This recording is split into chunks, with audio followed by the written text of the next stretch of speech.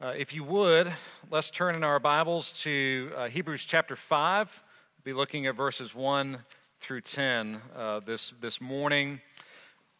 The main verse from our Bible study this past week was Hebrews 5:2, and so I've just picked some other verses in that chapter as the passage for our sermon this morning. If you're able, let's stand together as we read from God's Word from Hebrews 5, verses 1 through 10.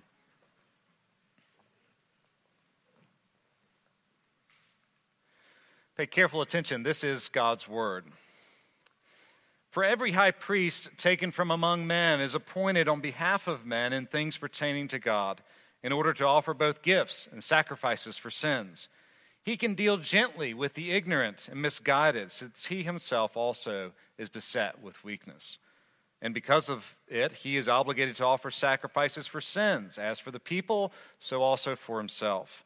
And no one takes the honor to himself, but receives it when he is called by God, even as Aaron was. So also Christ did not glorify himself so as to become a high priest, but he who said to him, "You are my son, today I have begotten you." Just as he says also in another passage, "You are a priest forever, according to the order of Melchizedek." In the days of his flesh, he offered up both prayers and supplications with loud crying and tears to the one able to save him from death. And he was heard because of his piety. Although he was a son, he learned obedience from the things which he suffered. And having been made perfect, he became to all those who obey him the source of eternal salvation, being designated by God as a high priest according to the order of Melchizedek. The grass withers and the flower fades, but the word of our God endures forever. Would you please be seated and let's pray and ask the Lord's help. Lord, this is your word. Your word is truth. Would you sanctify us in the truth? Open our eyes that we might behold wonderful things in your law and help us to see Jesus. For we pray in his name. Amen. What does it take to persevere, to endure faithfully through the often bumpy and difficult road of life in Christ as a follower of Jesus? What do we need as Christians in order to not give up? Those are some of the questions that the letter to the Hebrews answers. This letter is unique in many ways in the New Testament. We don't know who wrote it. Some have said that maybe Paul wrote it. That's probably not right. Some have thought Apollos, one of Paul's companions. We don't really know who wrote it. So it's unique in that way. It's also unique in that it focuses largely, and perhaps more than any other New Testament letter, on the relationship between Christ and the Old Testament. Christ in Hebrews is the better Moses. He's the better Aaron. He's the better high priest. He's the better sacrifice, the better mediator of a better covenant. And while it's a letter written to a specific group of people, it takes the form of a sermon. The writer calls it a word of exhortation. You could read through the book if you wanted to in about 45 minutes. So a little longer than the sermon will be today, which I'm sure you're all thankful for that. The main point of the letter, of this kind of sermonic letter, if you will, is this.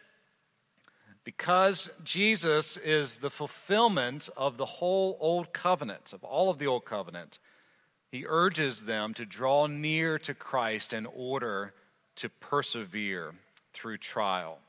You see, the folks who read this letter, who heard this sermon read for the first time, they were facing hardship. They were facing persecution for their faith in Jesus as the promised Messiah. They were, as far as we can tell, Jewish. They had embraced Jesus as the fulfillment of all that God had promised and prophesied under the Old Testament.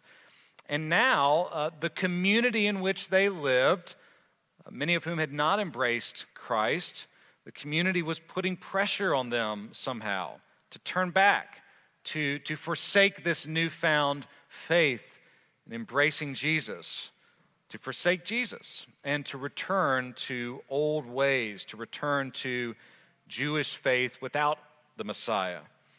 And in the midst of those pressures, this writer, this pastor, if you will, encourages them, as we saw last week from Hebrews 4, to hold fast to their confession, to draw near to the throne of grace in order to help them in their time of need, to find mercy to help in time of need.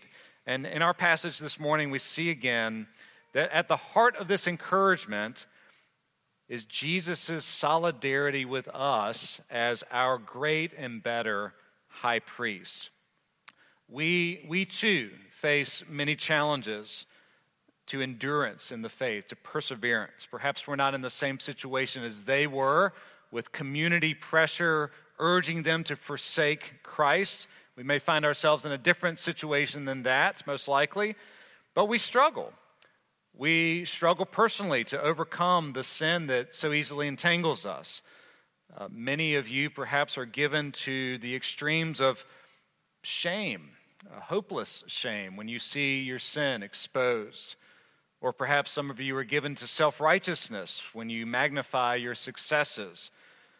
Many of us deal with physical suffering. Even apart from the consequences of some particular sin, our bodies start to break down and wear down, and we suffer physically and with medical conditions, and this bears down on us. It can wear us out. Some of you might be facing pressures from the outside, from family, from friends, from coworkers, or even just perhaps the constant noise of 24-hour news cycles or things popping up on your phone, constantly screaming at you. Pressures to find our hope somewhere other than in Christ, or pressures to compromise for the sake of acceptance. Pressure to grow weary in loving others and doing good. Or pressure simply to give up because life can be so hard. So while we may not be in the same situation exactly as those who heard this sermon the first time, this letter to the Hebrews, we need to see again and again the same thing that they needed. That in Jesus we have a sympathetic, sinless, gentle and powerful high priest who has solidarity with us. He's identified himself with his people at every point and therefore is able to give us the grace that we need to endure as we fix our eyes upon him. So let's look at the passage and look first at Jesus' solidarity with his people, which gives him sympathy for us. Jesus has solidarity with his people. He identifies with us at every point and in every way, although without sinning. Notice verse 1 talks about the high priest. He's already said in a couple of different places that Jesus is a faithful and merciful high priest. He's a sympathetic high priest. And here he starts to outline what it meant to be a high priest. What were the qualifications? And the first one we see in verse 1 is that the high priest, to state the obvious perhaps, had to be a man. He had to be a human person. He had to be one of them. It couldn't be an angel or some other non-human being. The high priest was taken from among men, from among the people, in order to represent men, in order to represent them. He has solidarity with the people. Jesus has solidarity with us. He assumes our flesh, our humanity, in his incarnation. Hebrews 2 highlights this, where it says that since the children, speaking of God's people, since the children share in flesh and blood, he himself likewise also partook of the same, that through death he might render powerless him who had the power of death, that is, the devil. Jesus becomes one of us. The eternal Son of God takes upon himself our flesh and becomes fully and truly human. Solidarity with us. In John's gospel, John says the same thing this way. He says that in the beginning was the Word, and the Word was with God, and the Word was God, and the Word became flesh and dwelt among us, and we beheld his glory. Glory as of the only begotten from the Father, full of grace and truth. The eternal Son of God, the Word of God, who is God and who is with God, became flesh, which is another way of saying he became as much human as you and I are. Everything that it means to be a person, Jesus became when he became flesh, when he took on our humanity, minus sin. He's taken from among men. He's appointed on behalf of men. the high priest had to be a person, a man. He was represented to appointed rather to represent the whole people of God, and so he had to be one of them. Jesus was a man. He identifies with us in our humanity, a real person. He breathed, he laughed, he wept, he got tired. He experienced the full range of human emotion and human weakness minus sin. He grew, Luke's gospel tells us, he grew in wisdom and in stature, just like any other child would. Don't hold against each other Jesus' deity, that he is the eternal Son of God, with his humanity, that he is one of us. And don't neglect the one for the other. There's a great mystery around this, to be sure, that the eternal Son of God became man and continues to be both God and man in one person. But remember, rather, the significance of this. He became one of us. The Son of God became man so that in solidarity with us, he might be a perfect high priest representing us before God. You see that again in verse 1. The priest is appointed to represent men in the things pertaining to God. What does that mean? What are the things pertaining to God? It means that he assumes our flesh, our humanity, and in doing so represents us before God for our sins. In the Old Testament, the priest, especially the high priest, but all the priests, had a very specific focus for their work.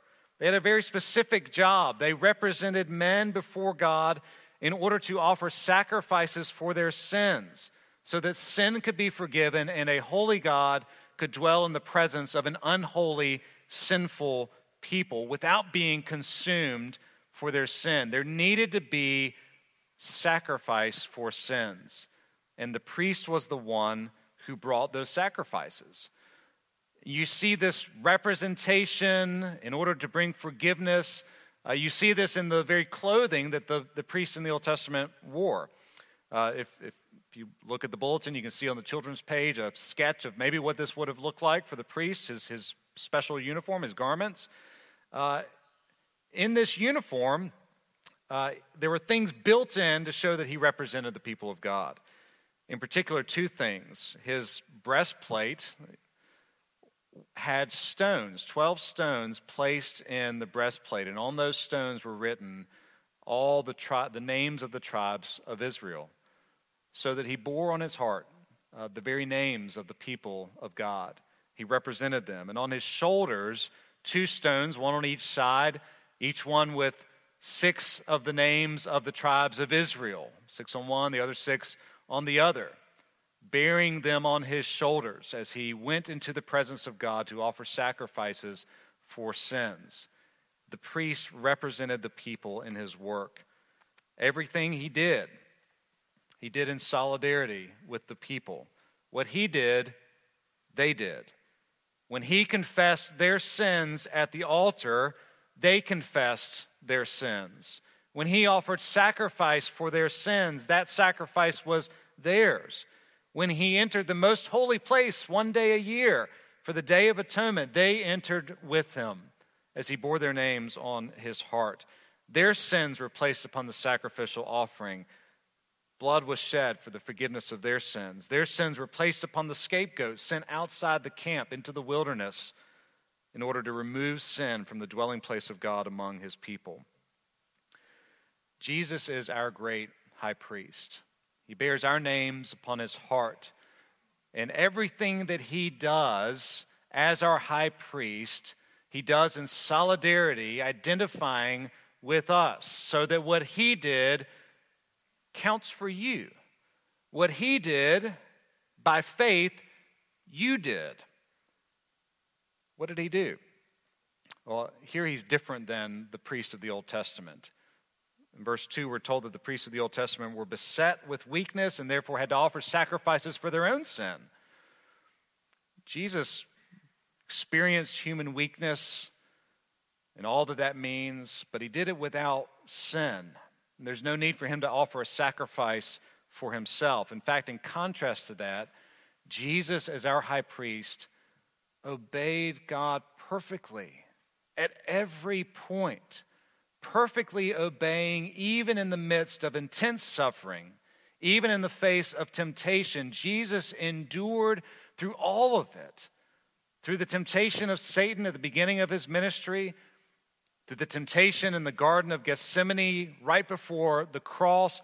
All of it Jesus endured, suffering through it, yet remaining without sin. He is a sinless high priest, and therefore he's able to offer a sacrifice that is perfect, one that doesn't have to be repeated over and over again, because he gives himself in our place at the cross. He offers his life in place of ours. And when he does it for you, for me, and we do it in union with him, which means if you belong to Jesus, then his righteousness is yours. You are covered over with the beauty and the righteousness of Jesus Christ, so that when the Father looks at you, if you are in Christ, he does not see your sin to hold it against you, but rather sees his Son. And the same love that he has for his Son belongs to you because Jesus represented you. He obeyed for you. And he doesn't see your sin because the penalty for your sin has been put away, because Jesus, your high priest, gave himself at the cross and bore in his flesh, which is your flesh, his humanity, which is yours. He bore in his body the very wrath of God for our sins and took it away, so that we are freed and can be forgiven of all of our sins because Jesus has done it all. What was real but symbolic under the old covenant with the priest there is real and fulfilled in Jesus, the better, the greater high priest. And you can see how this makes him a sympathetic high priest. It's interesting to me, and we'll come back to this at the end in a minute. It's interesting to me that when the world looks at the church, if I can just paint with a broad stroke here, that when the world looks at the church, it thinks that the church lacks sympathy and perhaps is full of judgment, maybe full of hypocrites, however you want to put that. And yet, when you look at the world, there's an incredible lack of sympathy in the world. Just think for a second of how so many things in the world, when the culture views something as a sin, maybe it won't use that word, but some taboo, some transgression that somebody somewhere has committed, there is a demand for atonement. Make it right. You did something wrong and you're going to pay for it. There's a demand for atonement, and yet there is no forgiveness. There is no forgiveness in the world because there's no sympathy for sinners. Very often you mess up, that's it. I mean, just read the news. You'll see it all over the place. And yet in Jesus, and this is amazing, Jesus has no sin. He has no sin. Can you imagine what that's like to do anything without the corruption and the taint of sin mingling itself in there? You serve somebody and you're trying to do it out of selfless love, and all the while you're wondering, do they like me? Will they approve of what I'm doing? Will they affirm me? Will I make them happy? Everything we do is tainted with sin. Jesus had no sin. And he is at the same time the most sympathetic person in the world. Because as the Bible study, the book pointed out, sin bends us inward on ourselves. It makes you selfish. It makes me selfish. I think about myself all the time, and you probably do too. I mean, you don't think about me, you think about yourself. I am consumed with myself because I am a sinner. Jesus has no sin. His love is outward oriented in a perfect way. He is not consumed with himself in a self-centered, selfish way. He gave himself for others.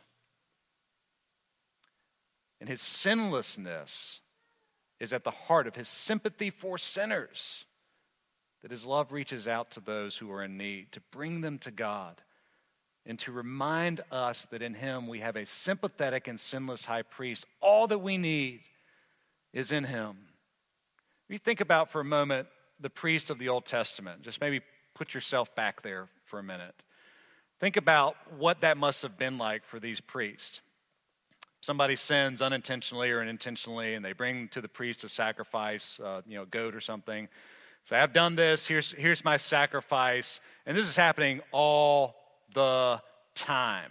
People are sinning and they're bringing sacrifices because there's this reminder. Sin requires sacrifice for forgiveness, for communion with God, for fellowship with him. They're bringing these sacrifices and the priest is receiving them over and over and over again. Don't you think at some point he thinks, come, can y'all stop sinning?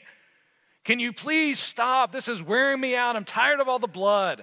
I'm tired of all the animals. It's messy, it's dirty, it's filthy. I come home and I smell because of all your sin. And I've got to deal with it all the time. And then he remembers, oh, I'm weak too. I'm a sinner. I need these sacrifices. On the Day of Atonement, the priest offers a sacrifice for himself, because he can't even go into God's presence to offer sacrifices for others unless he has atoned for his own sin, or else he'll be consumed by God's judgment. He has to be sympathetic to them. Jesus never experiences what our hypothetical high priest might have experienced. A frustration. Can't you stop? Can't you get it together? What's wrong with you people? But with open arms and loving heart, he welcomes all who come to him. If the Old Testament priest could deal gently with sinners, how much more Jesus, the sinless and great high priest, who endured suffering all his life, culminating in the cross, without ever sinning, showing himself to be perfect in his integrity and a perfect sacrifice for sins. If he's done all of that for us and accomplished redemption fully and finally for his people, we can know with certainty that we can bring all of our weakness, all of our vulnerability, all of our sin to him and know that he will never turn us away, but will deal gently, wisely, and graciously, and we should say powerfully, with our sin. You and I might be sympathetic, but we might lack power. I might be able to understand what you're going through, but not be able to do much to help you. Because I'm weak, I'm frail, I'm limited as well in what I can do, what I can say. Jesus does not experience those same limitations that we do. He's sympathetic and he's able. He's able to give us grace. He's able to give us mercy to help in our time of need. So that sometimes we keep coming, the same sin, the same struggle, and sometimes he gives us grace to overcome it. Sometimes he gives us grace to move past it, to leave it behind. At the very least, he gives grace again and again for forgiveness, for mercy, and for the assurance that in him the love of the Father is always ours. If Jesus is this kind of sympathetic and sinless high priest, then may we also be sympathetic as his people. May we be the kind of people who know the gentle, generous grace of our sinless Savior, and may we demonstrate that same gentleness and grace to one another. Within the body of Christ, encouraging one another to follow Jesus faithfully, handling weakness and vulnerability and conflict and sin and misunderstanding and all the things that come along with trying to love sinners. May we deal with one another in the same way in which Christ has dealt with us, with gentleness and grace, with sympathy. And may we also encourage one another with that same grace to keep looking to Jesus. As we come to the table in a moment, let our hearts be encouraged that the same Savior who dealt gently with sinners on earth during his earthly ministry, now is in heaven, his heart enlarged and expanded towards sinners as he has been perfected through his suffering, and stands at the right hand, sits at the right hand of the Father, pleading for us, interceding for you, that same mercy and tenderness that we see in Jesus during his earthly ministry is the same today. And it is for all of those who come to him in faith. Would you pray with me?